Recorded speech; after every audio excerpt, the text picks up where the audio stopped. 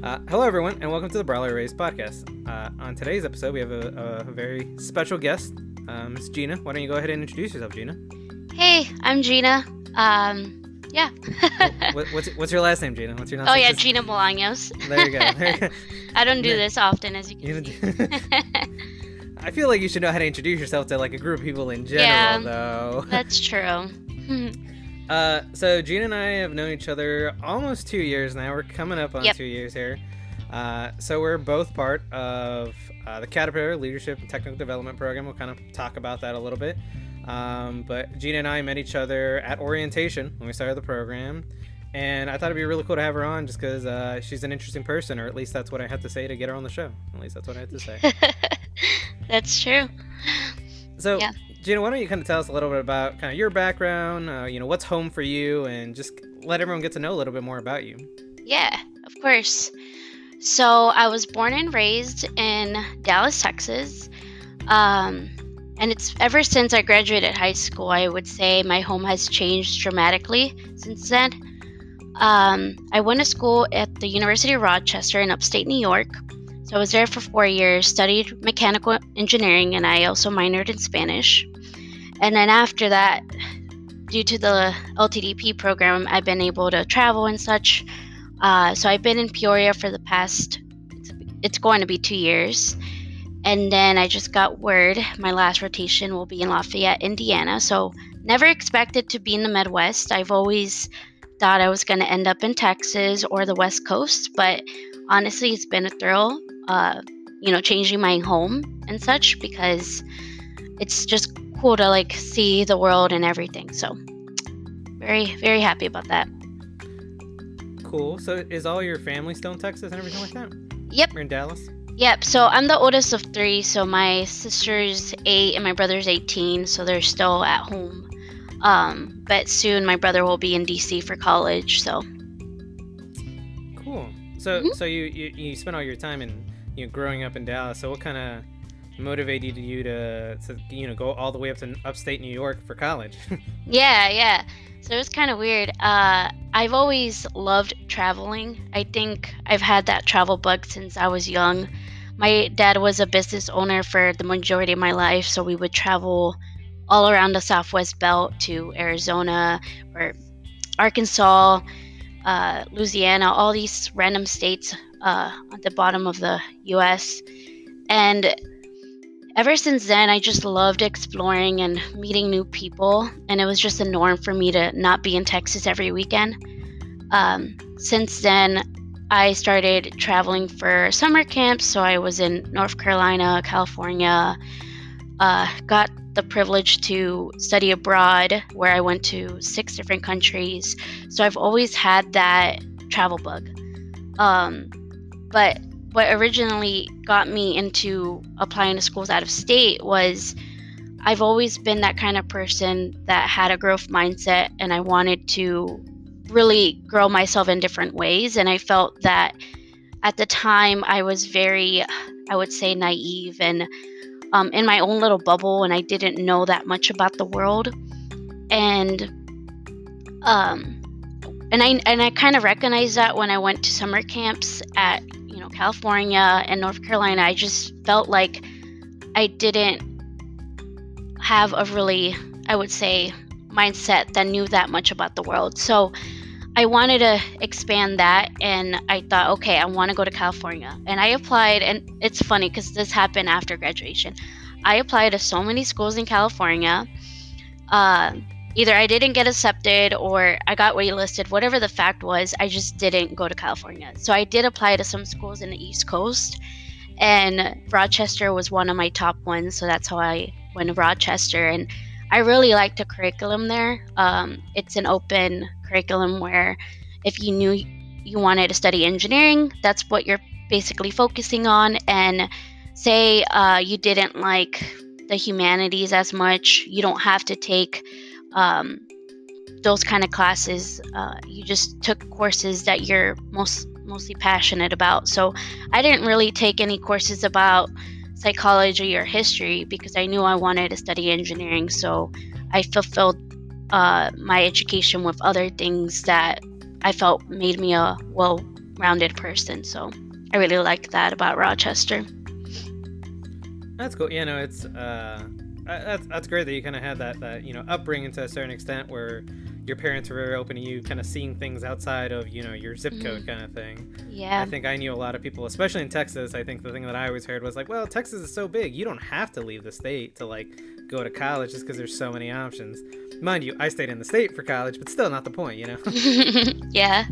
Yeah. But that's really cool though. So you studied mechanical there, you said? Yes. What kind of helped you pick mechanical engineering specifically? I would say I guess the reason why I even wanted to go into engineering was back in 6th grade, I had a lot of projects, a lot of extra things that you can do outside of math class for extra credit, and there was a lot of engineering clubs and projects that you can do outside of that, and I didn't know at the time what I was doing, like all these problem solving, all these STEM related activities. I didn't know that was engineering. Like my parents didn't go to college, they didn't know anybody that was an engineer, so I was just doing it for fun.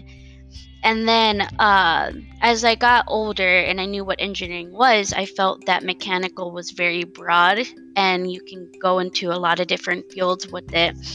A lot of everyday things that you use is mechanical. So I felt that was a great fit for me and what I wanted to do in my career. No, that's cool. Yeah, no. So you said you kind of realized that you were doing engineering at some point, right? Or you were interested in that. Like how did you figure that out? Was it just looking up stuff online, or did someone introduce that idea to you, or how did that go? I think I owe it to one of my teachers. She was Miss Shear, so she was my 6th grade or middle school math teacher basically, and she just would tell me, oh, there's this engineering thing, whatever, and I would go every weekend to our local university and do all these things, and then she said, I'm gonna open up a class called Engineering 101, and I thought, okay, like let's do it. And that's when she basically introduced more about the disciplines, different aspects of engineering, and yeah, that's when I knew, oh, that's something that I see myself doing in the future. That's pretty cool, and that's awesome that you had a kind of a teacher, right in that middle school range, where that's kind of where you're really starting to figure out what you generally like in school, what you don't like, and that there was someone there that was kind of there to encourage you, because in general, people don't always get that, Right. Yeah. For sure. So you've made your way, in your story here, you've made your way to Rochester, all the way in upstate New York, pretty far away from Dallas. I've never been to Rochester, but probably very different than Dallas in general. Very cold. Yeah, very very cold. Yeah. Yeah, man, the winters didn't discourage you? So it was weird.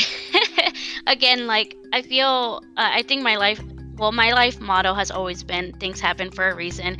And so when I was applying to Rochester, I did do an overnight stay there with one of my best friends.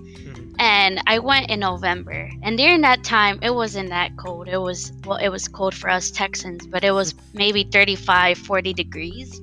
And I forgot what the wind was like, but it was freezing. And I told myself and my best friend, I'm never coming here.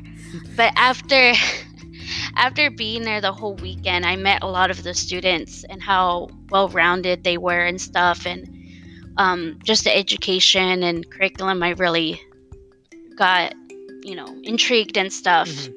And upstate New York, I feel like is a underrated area. Look up upstate New York, and especially during the fall, the leaves are awesome, the trails are awesome, and it just looks beautiful even in the winter. The thing I want to note is when I moved to the Midwest, it is colder here, for sure. There's less snowfall, Really? but it's colder here, and I think it's just there's so much wind versus in Rochester there wasn't as much. I get that, because it's like over in like the Midwest, it's just so flat. Yeah. It's just super flat, so it's just super windy. Yeah, that makes sense. No, yeah, well that's cool. So you're in this new city, new state, whole new environment. So what are some things that you kind of did to kind of adjust? Did you get involved with any organizations or anything like that? Yeah, so I would say right off the bat, you know, as a freshman in college, I try to meet my people and such. So I was fortunate where I was in the early connection program. So it's a bridge program for, I would say, students that probably came from like low income families, didn't have the educational opportunities growing up and such. So I think it was 60 of us. So it's students from all over the country come together, and also the world coming together, and we take college classes together, like your basic math and writing. So it was going to prepare us for our freshman year. So it was really nice because I was already able to go to campus 1 month before we started. So I was able to see the campus more and where everything was, the resources, and also meet a good group of friends. So I would say a good foundations of friends I've gathered from that group, and I'm still friends with them till this day. So I was fortunate for that. And so whenever I started at Rochester, as I said, I knew I wanted to study engineering. So that's how I came aware of the Society of Hispanic Professional Engineers. So at the time, it wasn't active at Rochester. I actually came, like my cousin, who's a great influence in my life, she told me about it. Once I told her I wasn't really involved in as many organizations my first semester of freshman year, she said, "Hey, have you ever heard of SHEP?" And I said, "No, what is that?" So she told me a little bit about it and such. So I looked it up on Google, and I looked it up in our school directory and stuff, and I couldn't find it. Well, I saw that it was inactive. So me being nosy, I started emailing everybody and asking the people that were in charge of it at the time, "Hey, when are your meetings and stuff?" And then that's when they said, "Well, we actually haven't done much, but we'll host like a meeting or something to see if people are still interested." Mm-hmm. So I got all my engineering friends that were Hispanic and told them, "Hey, come with me to this meeting thing." And they're like, "Okay, Gina, you're crazy. I don't know what this is." I'm like, "I don't know either. Let's just figure it out." So that kind of sparked, I would say, the reestablishment of our chapter. So it was a group of me and 4 other friends who were freshman engineers, and we just saw the opportunity that this organization had. So that first year, we didn't go to a conference, but after the second year, I was a conference coordinator, and so at that time, it was in Seattle. So I fundraised enough money to get myself and 9 other friends to come from Rochester to Seattle. And after that, it just went up from there. We just got excited, got motivated, and yeah, that's how we met a lot of great other students from different places and got our interviews. So it was really, really fun doing it with my really good friends, getting that community and stuff. So that's cool. Yeah. How many people did you take that first year when you went to conference? It was about 9 other people. So it was basically the whole chapter at that time. Yeah. That's cool though. You know, all you guys are kind of starting something together and doing it all the time, and then you get to kind of, you know, see it. I think when you're part of any organization, but especially something like SHEP, like going to the conferences is really how you kind of get a hang of what it's really all about. And like you said, meeting other people and all that stuff. Yeah, it was really fun. Yep. That's cool. Well, so when you were in that, I guess you mentioned you were kind of the conference coordinator and stuff like that. Did you ever have any other roles besides that? Yeah, after that, I became the president for the chapter, and it was kind of weird because I actually was, during election time in the spring of 2017, I actually was studying abroad in Spain. So I was still trying to be, taking part of that whole thing and such. So one of my good friends was the president at the time when I was studying abroad. And so I would just give her suggestions, try to be a part of it, even from far away. And then when elections came, I kind of got nervous because I thought, okay, well, people probably forgot about me since I've been gone. I don't know. Like all these new members, they don't know who I am. So I try to really make a presence in my election and such, get my good friend to talk for me and stuff. And I got it. And then since then, I was the president and stuff. So it was really nice that I was able to do that and, you know, make that difference and such. That's cool. So what kind of motivated you specifically to try to be president? I think the fact that I was one of the, I guess, starters from the org, and I knew the potential that we could get to with our chapter, and really speak about my experience and such to other potential members. And yeah, like I knew a lot about the conference and the logistics. I had gone to NELA, which I know you're familiar with, and yeah, I just felt like I had that experience to be able to lead other people to their fullest potential.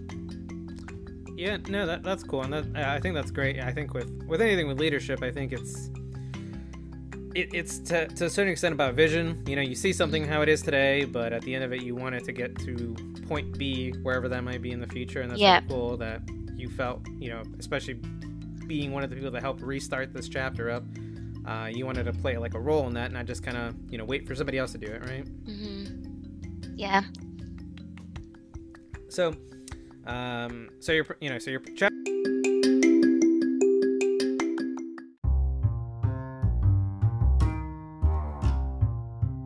chapter president now and that kind of stuff. So you were chapter president, I guess. Was that your last year in college? Yeah, my senior year.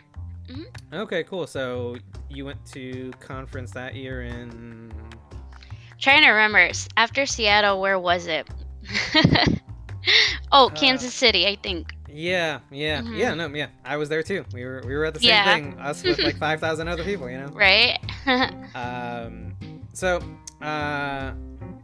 you know, what was your kind of thought process going into that conference? Obviously, it's your last Shep National before you graduate, and you're probably looking for an adult job at that point. So, talk us through that. Yeah. So leading up or throughout my whole college career, I would say my first summer before sophomore year, I didn't get an internship. So I stayed back in Dallas and I took some summer classes to get ahead. The year after, one of my good friends had introduced me to Inroads. So it's basically an internship program. And that's how I got my first internship. And that was with the Otis Elevator Company. So I was helping with new projects on that, and that's when I knew in that internship that, one, I want to be in I would say, engineering job that was very collaborative and like I can be more outspoken, but I also wanted to be on the field. So I got a lot of exposure to that in my first internship, where I would go to a lot of major projects in Dallas. So I was very excited. So I'm such a Toyota fan, and we went to the Toyota North America headquarters in Dallas. And so I was there from the start when they were putting everything together and stuff like that.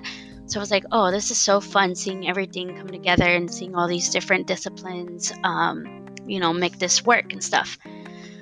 After that, I continued working with the parent company, United Technologies, and then I started working with the Carrier Corporation, so they make air conditioners.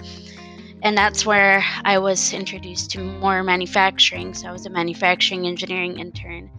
And that was pretty fun, seeing all the processes and the different equipment and stuff, and working with the operators. So like throughout, I would say when I was at Shep, it was kind of weird because I was still interviewing, but in the back of my head, I thought, well, I kind of already have an internship lined up, but I still wanted to see what else was there to offer. What I also liked about Shep is that they have a lot of workshops for development. So whether resume building your network, or whatever the case is, I really liked going to those a lot. I also took that time to help the younger members with their resumes and their interviews. So I still was looking for internships, but I still was, trying to be that president during that time, since I had that ability with my time. So, yeah. There's a mixed bag of a lot of things. That's usually how it goes when you're in leadership and going to some of those things. You gotta, take care of yourself, but also take care of the other people around you, right? Mm-hmm. Yeah. No, so that's cool. So, I also talked about kind of the stuff you got through in college and everything like that. So is that just for, I guess because I'm just for clarification. So for that conference in Kansas City, that was the one before you graduated, right? Or Yes, yes. It was the fall before. It was the fall senior year. Okay, cool. So, I guess what were you thinking? For full time then, specifically. So I kind of figured I was going to work for Carrier as full time. Okay. So that was at Memphis, Tennessee. But I'll be honest, I think with anybody going into their career, really, as an intern, like, make sure you feel comfortable wherever you are. I know that's very cliche and kind of obvious, but I did not feel comfortable in my internship. I just felt, well, I knew coming into STEM as a female was already going to be difficult, but I know so many other companies that don't make you feel that much of an outsider at all, and I really felt like an outsider at my internship. So whenever I was still actively applying because I wasn't really going to accept that offer. So at the time, I was applying to so many different companies, and again, I was applying to companies in Texas, in California, hoping I was going to end up in California. Like, still to this day, I want to make it to the West Coast. Yeah. One day. One day. And so during that time, so throughout the whole time I was in college, I'm not going to lie, Caterpillar has always been one of my top companies that I loved. Every time I would go to the career booth at SHEP, I just liked the people that were there. They just felt like a family and stuff, and liked their values and everything they stood for. But I always, I guess, underestimated my ability, and I thought, okay, they're never going to hire me or whatever. So when I was applying to jobs my senior year, I was in a freshman class because I thought it was a good way for me to apply to jobs. So basically, it was called our Writing 175 class or something, and it was just for you to, it was focused on engineers, on writing your resume, your cover letter, all that stuff. So I thought, okay, I know it's a freshman class, but when I was freshman, they didn't have this available. So I'm going to take it. It's going to motivate me to apply to jobs. So during that class, they had asked, okay, you need to apply to a company, and you have to present it in front of the class. And so at the time, I had applied to the LTDP program in October. And I didn't think much of it. Like, honestly, I just thought, okay, I'm just doing this to apply to get an A, whatever. And this was, I think, a month before the conference. And it was just funny because I was just presenting in front of my classmates, whatever. And then I didn't get my interview right away. I got my interview, I think, in February or January. And when they called me, hey, do you want to interview for Caterpillar? I thought, okay, they're insane, right? So I was like, okay, I'm going to interview. It went fine. And then they asked me to interview again. I thought, okay, they're just, I don't know. They just probably need numbers. I don't know. And then that went pretty good. And then when I got my offer right away, I thought, wow, this is insane. And it's weird because the reason I even chose the LTDP program is because you get 3 different jobs. You get to go in different fields or parts of the company, see how the enterprise works all together. And I just really like that rather than have been, working as a manufacturing engineer for I don't know how many years in a company that didn't appreciate me as much. I just didn't feel comfortable. And so when I got into Caterpillar, I just felt like, I had that community, I had that support and stuff, and I was able to really show everyone what I'm capable of. And it was kind of scary, I'm not gonna lie. When I first got into my role, I was a category buyer in my first rotation.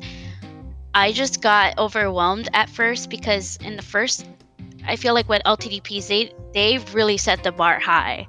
They want you to be the next leader and such. So I think the first week or the second week, I had to talk to a guy twice my age who was the president of a forging company and tell him how to run his business. And I thought, okay, I am 20, I'm straight out of college, telling him if he should be increasing his manpower, if he should be, making our forgings for this thing or whatever. And I thought that was just crazy and awesome that I am able to do that at such a young age and stuff. So I really like that. No, yeah, that's really cool. And I guess just to back up a bit, so I guess could you, just so everyone listening kind of understand, could you explain kind of what the nature of the program is and how it works and everything like that for you? Yeah, for sure. So, as Braulio said, the LTDP program stands for the Leadership Technical Development Program. So there's 3 different tracks. There's operations, supply chain, and procurement. So I just happen to be in the procurement side. So what that means, I just deal with a lot of suppliers. So depending on which track you're in, you have to do at least 2 rotations in whatever track you're specifically in, and then you do a cross-functional one. And then, yeah, I guess, I don't know if there's anything else you want to add to it. No, yeah, and I think it's just kind of the big thing I remember for me that stood out when I hear about rotational programs in general is you don't really know exactly where you're going to be every year, too. Yeah, like, it's kind of scary about that. Yeah. It's like when I got my offer, similar story, similar reaction. I was like, really? Like, okay, like, because it happened pretty quick for me, too. Was like, okay, and like, you have your friends asking, like, oh, well, where are you going to be now? It's like, well, I'm working for Caterpillar. It's like, whoa, yeah, but where? And it's like, I don't know yet. And it's like, oh, okay. And then like, where are your other rotations going to be? It's like, oh, I don't know that either. And there's obviously a lot of things that go into that, and business need and everything like that. Yeah. So there's good reason why they can't guarantee you something, but they're definitely upfront about it for sure. But no, that's really cool though, that you kind of I actually did an internship. I don't know if I would tell you this, with United Technologies, that back when it was like Aerospace Systems. Now like they're like swallowed up like 2 other companies and merged. Right. Yeah, it's crazy. It's crazy how like it grows so quickly. But yeah, so it's unfortunate you kind of had that experience where you did, but I'm glad that you kind of found a better fit overall, it seems like, and everything like that. So you mentioned your first role as a category buyer. I guess can you walk through, because what that is, and I guess even before that, you did mechanical engineering. Did you ever see yourself being a buyer, which isn't a very technical role? No, actually, I didn't really know what a buyer really entailed. So I was a direct buyer. So there's indirect. So you deal mostly with anything that isn't really needed on a machine, versus I dealt with direct stuff. So I dealt with rough forging. So I would say to some extent you do need to have some technical background and such. So basically what a buyer is having that relationship with suppliers, that commercial relationship. So you're focusing on, are you choosing the right supplier for that right category of stuff that you're buying? Is their quality good? Is their shipping performance well? Do they have the best cost? Overall, are they a good business partner to have?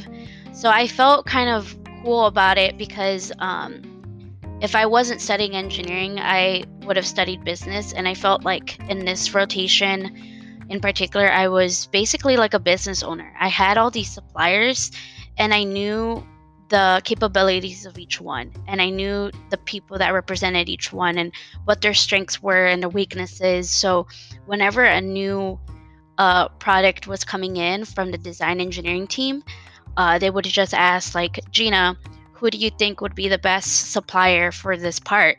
And I already knew what equipment each one had and what they're able to do. So it was pretty cool having that relationship. And I felt that although it was a business type of relationship, I also was able to gain personal connections with these people as well.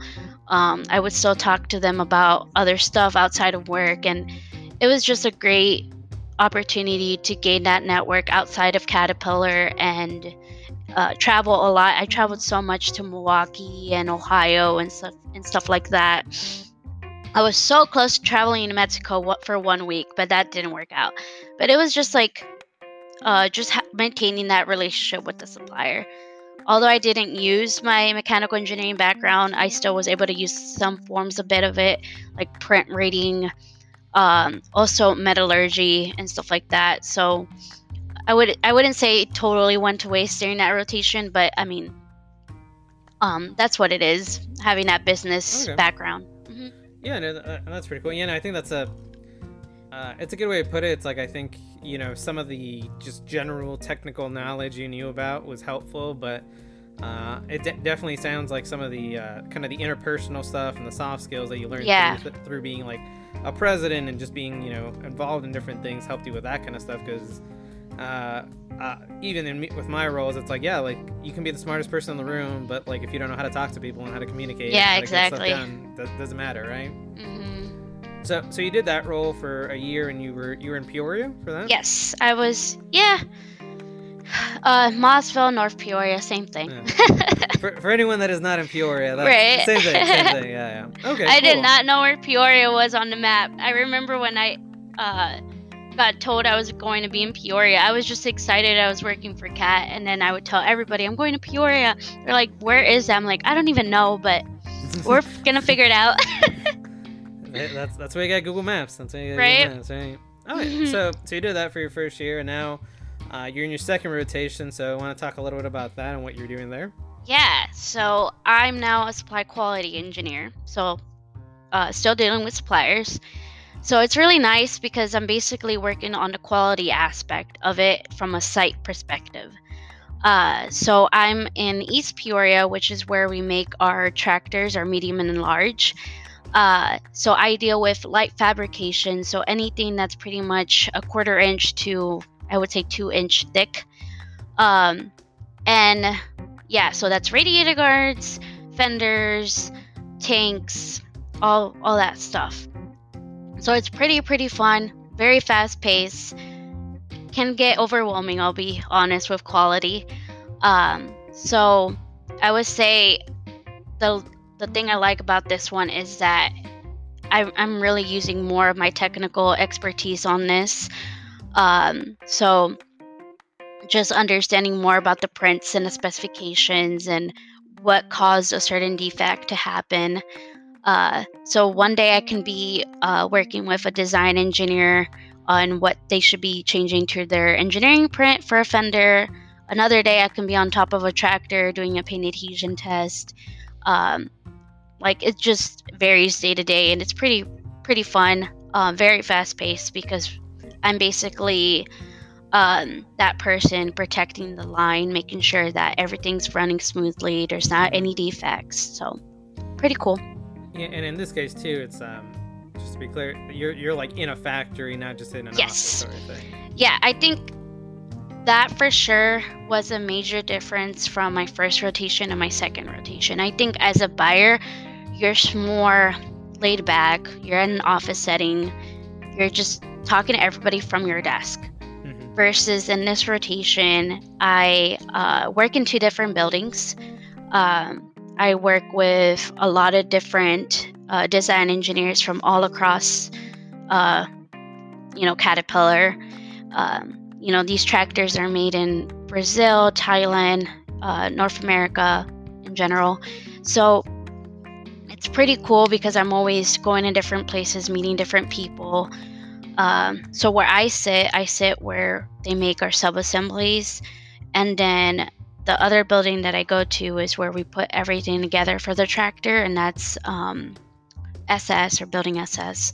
So it's pretty cool. It's more fast paced. And sometimes I'm never at my desk. I remember one time I was at the factory at 6 a.m. on the dot and did not sit down until 2 p.m. that afternoon. And I get my steps in. So it's pretty fun if you like that type of environment. Yeah, and I think the thing that's pretty cool, I think, to kind of be self-aware about is, like, you're able to have 2 very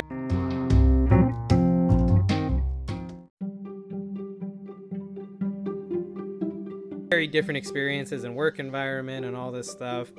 at the same company, in the same program. And I think, if you're not aware of these kinds of programs, because a lot of organizations do have them, and they're all have their value to them for sure.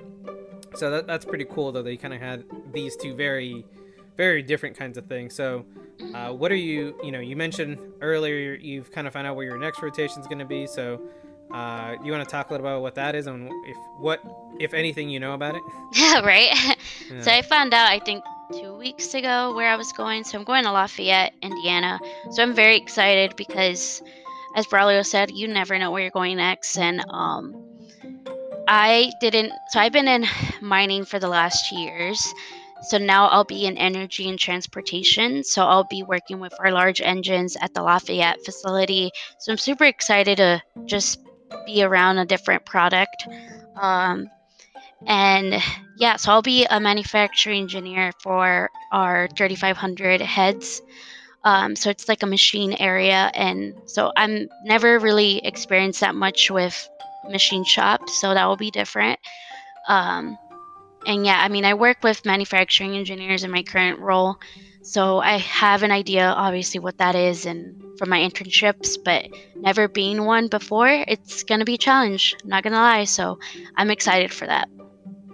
No, that's pretty cool. Yeah, and obviously, you won't really know until you get there, kind of thing. But that's Yeah. kind of cool that you're getting this other different role, even though for sure right now you're getting some experience on the shop floor, supporting that and everything like that. My role right now is an ME, a manufacturing engineer, and it's its own thing. For sure. Just because you're a process owner, it's kind of like a lot of stuff you mentioned that.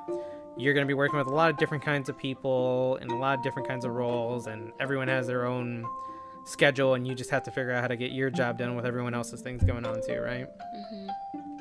No, but that's awesome though. So, kind of big picture now, thinking about it, is like, hey, you're in this rotational program with Caterpillar, a company you've been interested in for a while now. So what do you kind of see yourself doing after the program? That's an interesting question because I'm gonna be honest, I don't really know. I know for sure I want to work in a type of position where I'm not always at the desk. I can be in a different environment. I'm in a role that's collaborative, but in the sense of, do I want to be an ME? Do I want to work in quality? I'm not sure right now. And that's the beauty of doing rotations like this, is that you already know what you like, or you're gaining what you do like and what you don't like. So I knew for my first rotation, I did not like being like at a desk, at a cubicle for 8 hours a day. That's just not my cup of tea. And then in this role, I really liked being on a factory and stuff, but I'm not sure if quality is my calling for now, but it's something very interesting and never would have thought I would experience that. So that's a possibility for sure. So right now, I don't know. Do you know for yourself? God, no idea. No. I feel like I'm thinking about this most days now. It's like, both you and I are kind of heading into that third rotation, and after this, we basically have a year to start figuring out what we want to do, at least. Yeah. It's kind of interesting. I don't know if you feel the same way, but in the LTDP program, I just feel like, because it's more, it's kind of structured. You're going to have a different job after a year. May not know where the location is, but I feel after this program, I'm officially growing up, if that makes sense. I don't know. I just feel like after this is done, you're pretty much going to stay in a position for at least 2 years. Yeah. And we're so used to moving every year. So I know for sure it's going to be different. And yeah, that's when I feel like I for sure have adulted. Yeah. No, I the way I describe it to people that, I'm trying to explain how the rotations are and everything like that, it's like, honestly, it's like a long internship with really high expectations. Wait, like, that's a good way to put it. I like that. Yeah. Yeah, like, that's what it is. It's like, obviously, hey, you're there and you're a member of the team and all that stuff, but they know you're going to be gone in about a year, right? It's just about getting the most you can out of it and being able to contribute as much as you can. And it's different because it's like, I think especially that first year, you're just kind of trying to like figure out the whole Caterpillar world and figure out what's happening, and that just takes a while to get used to this other level. Even if you did internships and I did the same thing, and even if you intern, there is a different level of expectation once you get to be a full-time, right? That's just Yeah. because you're there longer. That's just by the nature of it, right? Yeah, I mean that's what I like about Caterpillar, and I don't know if it's just my experience. Like as an intern, like I did do a lot of valuable stuff, but like a lot of people I work with are, have been at Caterpillar for more than I have been alive, and I just feel honored that I'm able to, do things and they trust me with a lot of things. And sometimes like, oh my gosh, they trust me with so much. But it's a good thing, we're Yeah. learning. But no, it's been a good roller coaster ride. I'm excited for where it takes us next. Yeah, no, and the one that always gets me is like when you're like working somebody that's like a third generation cat employee, like Yeah. their parents were it, and then their grandparents also were at the Caterpillar, and like especially I think if you're like in Illinois, you have a higher likelihood of running into those people just because Cat's been in Illinois forever. But I always think that one's pretty interesting too. But yeah, no, it's what they just announced, like what we're 95 years, right? I think we're. Yeah, I mean, you probably know more than I do on the history. The other day, so it's really cool. We're making a black tractor, and I thought it was for a customer. And it was for some other anniversary of elevated sprockets that we've made and tractors. And like, oh, see, I'm not the best Caterpillar. I try to be a really good advocate, but I don't know. We make a lot of different things, and we've been doing it for a long time. It's hard to keep up with everything, right? No, yeah. Well, that's good though that you've kind of had this. You're getting this experience, and it's diverse for you, and it's kind of what you were looking for. I think from the start you were saying, hey, you wanted to try different things, you wanted to get yourself out there, and that's definitely what you're doing here. And you kind of mentioned earlier with your internship, you had some kind of challenges associated with that, but what kind of challenges have you had now that you've been full time in any aspect really? It can be adjusting to work or anything like that. I think for sure when I first started off was adjusting to the work-life balance and setting limits. I think at least for me, whenever I first started, I wanted to give it my all the time. Like, always obviously give your all, but there's limits, and your health is the most important thing. And I think when I first started off, I'm like, well, I'm young, I don't have a family, I'm going to be working so much, I'll be working on the weekends, and that's not cool. That was just an expectation that I had for myself. And I started learning, okay, well, I need to set my boundaries. I need to really hone in and understand, okay, what should I be doing for my health? So that was a big challenge for me, understanding the work-life balance, and I'm still trying to figure that out, but I've gotten better at it over time. And I would say work challenges, I mean, there's not one that really strikes out at me. There's going to be challenges every single day with different projects, but I think I've been very grateful for the teams that I've been in, and they understand that I may not have the backgrounds for some things, so helping me with that's pretty cool, for sure. And I think especially the work-life balance thing for young professionals is kind of it's a transition point for real. For sure. Because it's like you're going from school where like there's a definite endpoint. There's a test. There's at the end of a semester or quarter, whatever the case may be. So like you can kind of push yourself to like a limit that you normally wouldn't, and like it's gonna be over. But like with work, it's always gonna keep going. That's like the nature of it. It's early on someone told me work it's a marathon, not a sprint. If you are pushing yourself working 80-hour weeks for 2-3 weeks, it's not all of a sudden going to stop and then you can recover. No, like you got to keep doing stuff. That's just how it works. I know early on in my career somebody told me and I mean there's like a limit, I guess. Like you always want to give your 100% for sure, but whenever I was very drowned with a lot of stuff, my friends would tell me the more you give in, the more they'll give you. So, try to limit yourself. And that's what it really struck me, is that you want to maintain that healthy relationship with yourself. And I remember My first year, I was at Starbucks for a week straight working on some project. Like, I did not have to get it done in that week. I could have waited, I could have done it throughout the month, but my expectations were so high that I just wanted to work all the time, and that was not good. So I really have changed dramatically from that moment. So I just, after a certain time, I'm like, okay, time to go home. You need to go home and do stuff, right? Yeah, and I think the thing along with that too, it's like, again, like taking the example of studying for a test. Like, yeah, like in school, if you put in more hours and you're going over more examples and doing this and that, like that's productive, to figure out what you're doing for this test. But like in work, oftentimes the thing that's going to really help you stand out or be an overachiever isn't going to be the hours that you put in, it's the output that you come out. Like, I think that the first time I heard this, I thought it was rude, but it's like, oh, it doesn't matter if you're working 8 hours a week. If someone can do that same exact thing in 40 hours, like, doesn't matter. That's the output is the biggest thing that matters, because results are what matter at the end of the day. Yep, exactly. But yeah, no, well, that's really good though that you kind of you're starting to get better at it and you're improving on it, and being self-aware about it's such a big part of it too.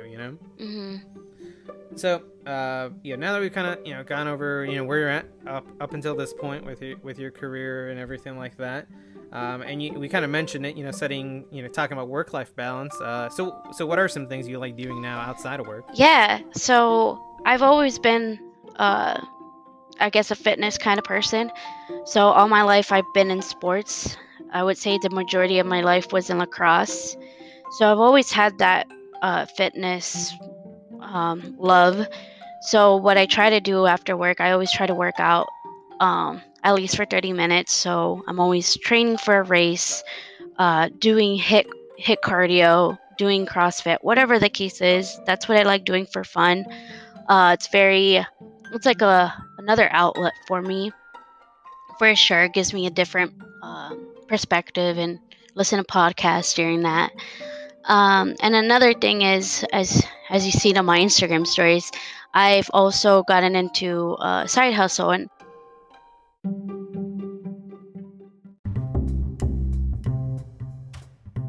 that's just my entrepreneurship mind, is having a dad that had his own business.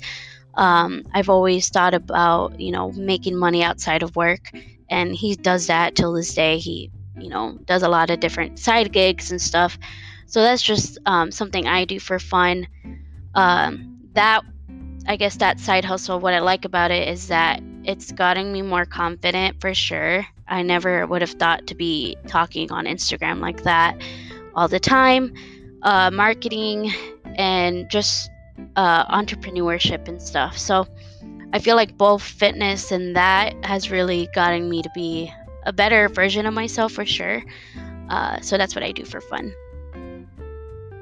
No, and that's really cool too, because I think it's one of those things where I think a lot of people think, okay, well, you go to work and like that's it. But at the end of the day, you have so much time outside of work. What you do with it is your choice. Like, right? It's super easy to, hey, you're tired from the end of the day, just go home, stay on your couch and watch Netflix. Like that's, and hey, I do that too sometimes too, right? It's no one's gonna be on 24/7 doing something, right? But I've definitely paid attention to the stuff you have going on Instagram with your side business and everything like that. And I think it's really cool because everyone's got to find an interest and something that they like doing, regardless of what it is. But obviously, if that interest can generate extra income, that's always a nice to have. That's always a nice to have. Yeah. I think one of the reasons I kind of started this whole podcast too is kind of similar reasons. Like, hey, like I also want to do something productive outside of work, and I think this is something that can help other people. And we get to have great people like you telling their stories and talking about what they do and everything like that. So that's awesome that you're getting a chance to do that, though. Yeah, it's pretty fun. That's what I like try to tell people, is that whenever I started talking about the side hustle, they're like, oh, that's extra work. It's like, that's not how I view it. I feel like with anything that you do, if you're passionate about it, it's not really work, right? So like that, this podcast is obviously fun for you, and it's fun for me, like talking on this.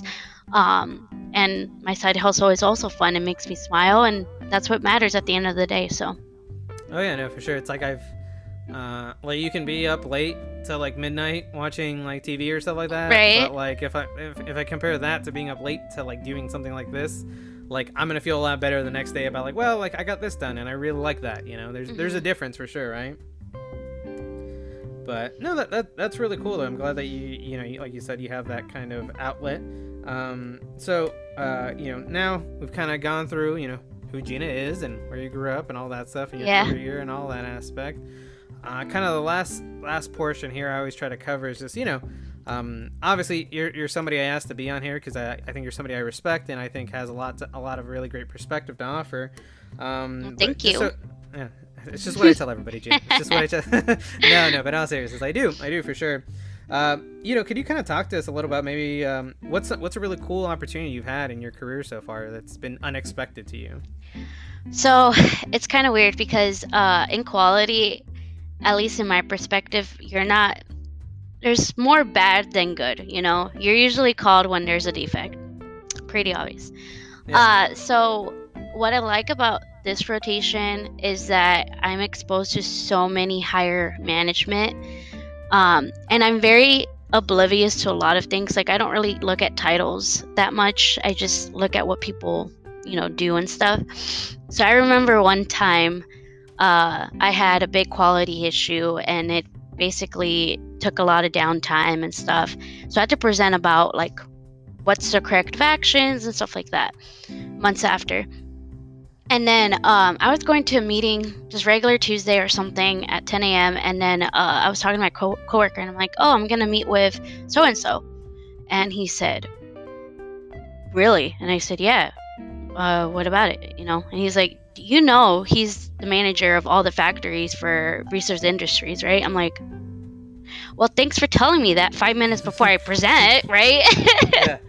No pressure. Right? Pressure. No, but I mean, that's what I really like about opportunities like this is that they have such a high bar for us and respect for us at such a young age. And so whenever I went to that room, I didn't I was a bit nervous, but at the same time, I'm like, this is no different than me presenting in front of my family or like my classmates. Like, I'm just trying to do my job.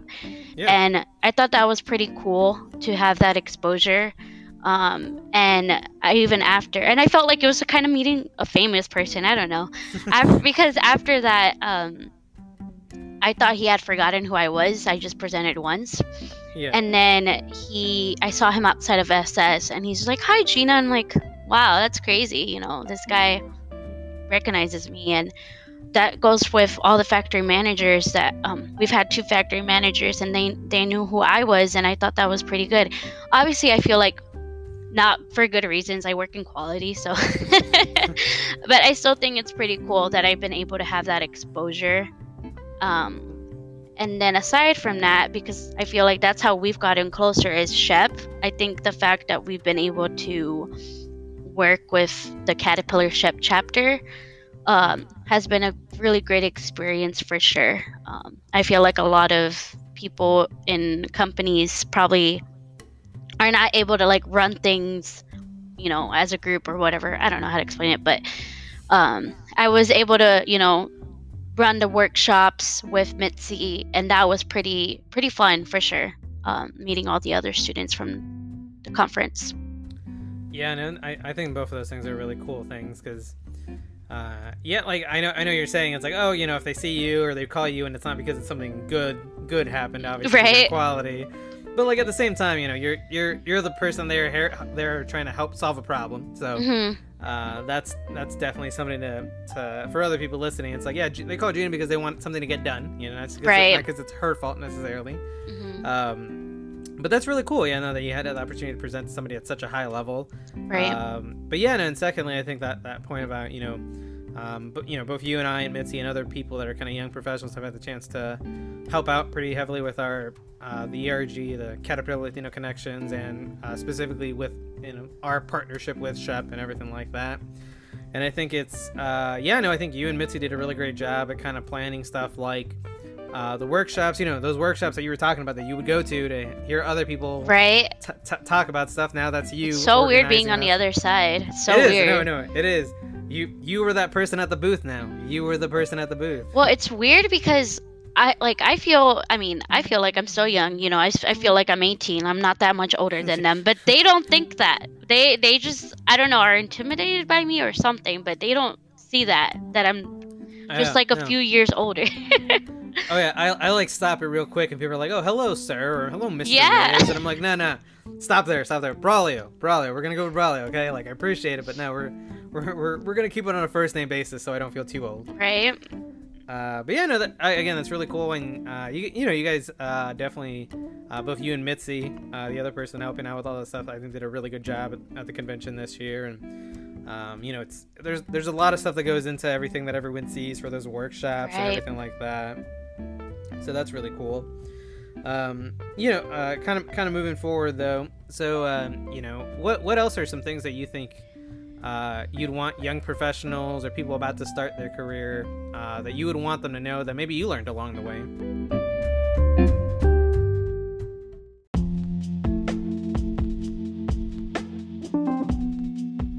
Yeah. Like for sure is that don't be afraid to follow, I would say, the path that you intended for. By no means I thought I was going to be in the LTDP program in procurement. I never thought I was going to be working with suppliers, and just be okay with going outside of your comfort zone, because you'll never know who you'll meet, what experience you get. I feel like typically people that study mechanical engineering, at least from my peers, go straight into design. I knew that I wanted to be, in a team that I was more collaborative, more outspoken. So I took that opportunity, and so I've gotten the privilege to obviously meet Braulio and meet other peers. So, I mean, that for sure. Just don't be afraid to steer off the path and try something new. No, I think that's great advice, because it's, especially if you go to like a bigger school, like I've noticed some people do, they everyone kind of works for the same companies typically, or they try to do the same kind of path, but I don't know exactly where other people that you went to school with, what they ended up doing, but obviously you decided to kind of take the risk, because at the end of the day there was a big unknown with where you could be living, what you would be doing, all this stuff, to take this opportunity, and it pays off. Anyone listening, it's like Gina's getting a lot of valuable experience at a really young age, early on in her career, and regardless of whatever the next move is after the program, for whatever role that might be, or anything she wants to do after that, it's pretty hard to get all this stuff so early on. Right. It's really valuable. So like the no risk, no reward kind of thing, for sure. Mm-hmm. Pretty cool, for sure. So last question I ask everybody. Mm-hmm. So, what is the best piece of advice anyone has ever given you? Oh, I guess that's really hard. This is so cheesy, but I say, like, do what makes you happy. And I think we've talked about this before, is that people are going to judge you no matter what, right? Best thing you can do is do stuff that makes you happy. So cheesy, I know, but like I know, like, there's people that probably view the stuff that I post to be silly or something, but I'm doing what makes me happy, and at the end of the day, that's what matters. When I was moving to Rochester, people saw that as like a certain way, and like, I'm getting my degree, I'm getting what I want in life, and that might be uncommon for some people from the background that I came from, but I'm doing something for myself.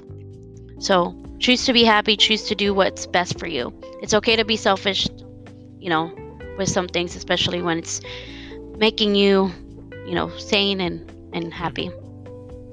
No, I think that's great advice for sure. Yeah, it's kind of cliche, but it's for sure still true. Like, it's one of those things where it's cliche for a reason, Yeah. People say it because people are still doing the opposite of that. They're making choices based on what they think other people will be happy, whether that's parents, friends, family, whatever the case may be. At the end of the day, if you're looking to, with anything, but in particular with your career, like, you're the one that's going to have to live it. You're the one that's going to have to deal with the repercussions of whatever your actions are, both good and bad. So, definitely anyone listening, I think Gina's a good example of somebody who wanted to do something, they did it, and they continue to do that. And I think that's definitely something everyone should take away from. But before I let you go, anything else you want to add to this audience of mainly college students and young professionals? I hope this quarantine time you're trying to be productive, but it will come to an end soon. So hopefully you guys are making the most out of it. And because I'm trying to trying to finish Ozark. If you watch Ozark on Netflix, just try to, we'll make it through together. So you actually, you unintentionally, I think, continue the streak here, Gina, of bringing up the global pandemic. I've not planned to talk about this in this podcast. I'm trying not to, but I mean, it's pretty inevitable. So yeah, no. This is like, I think now the 6th episode where someone mentions it without us talking about it. Obviously, this will tell you what range we're recording this stuff. But again, if anyone is listening to this in the future, I'll look up global pandemic in 2020. You don't know when someone's hearing this, so right.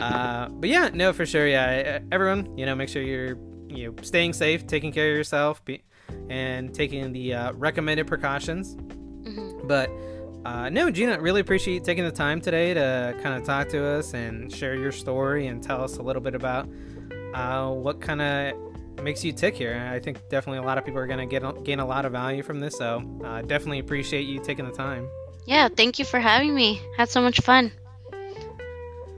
No, thanks again, and hope everyone has a good day. Yeah.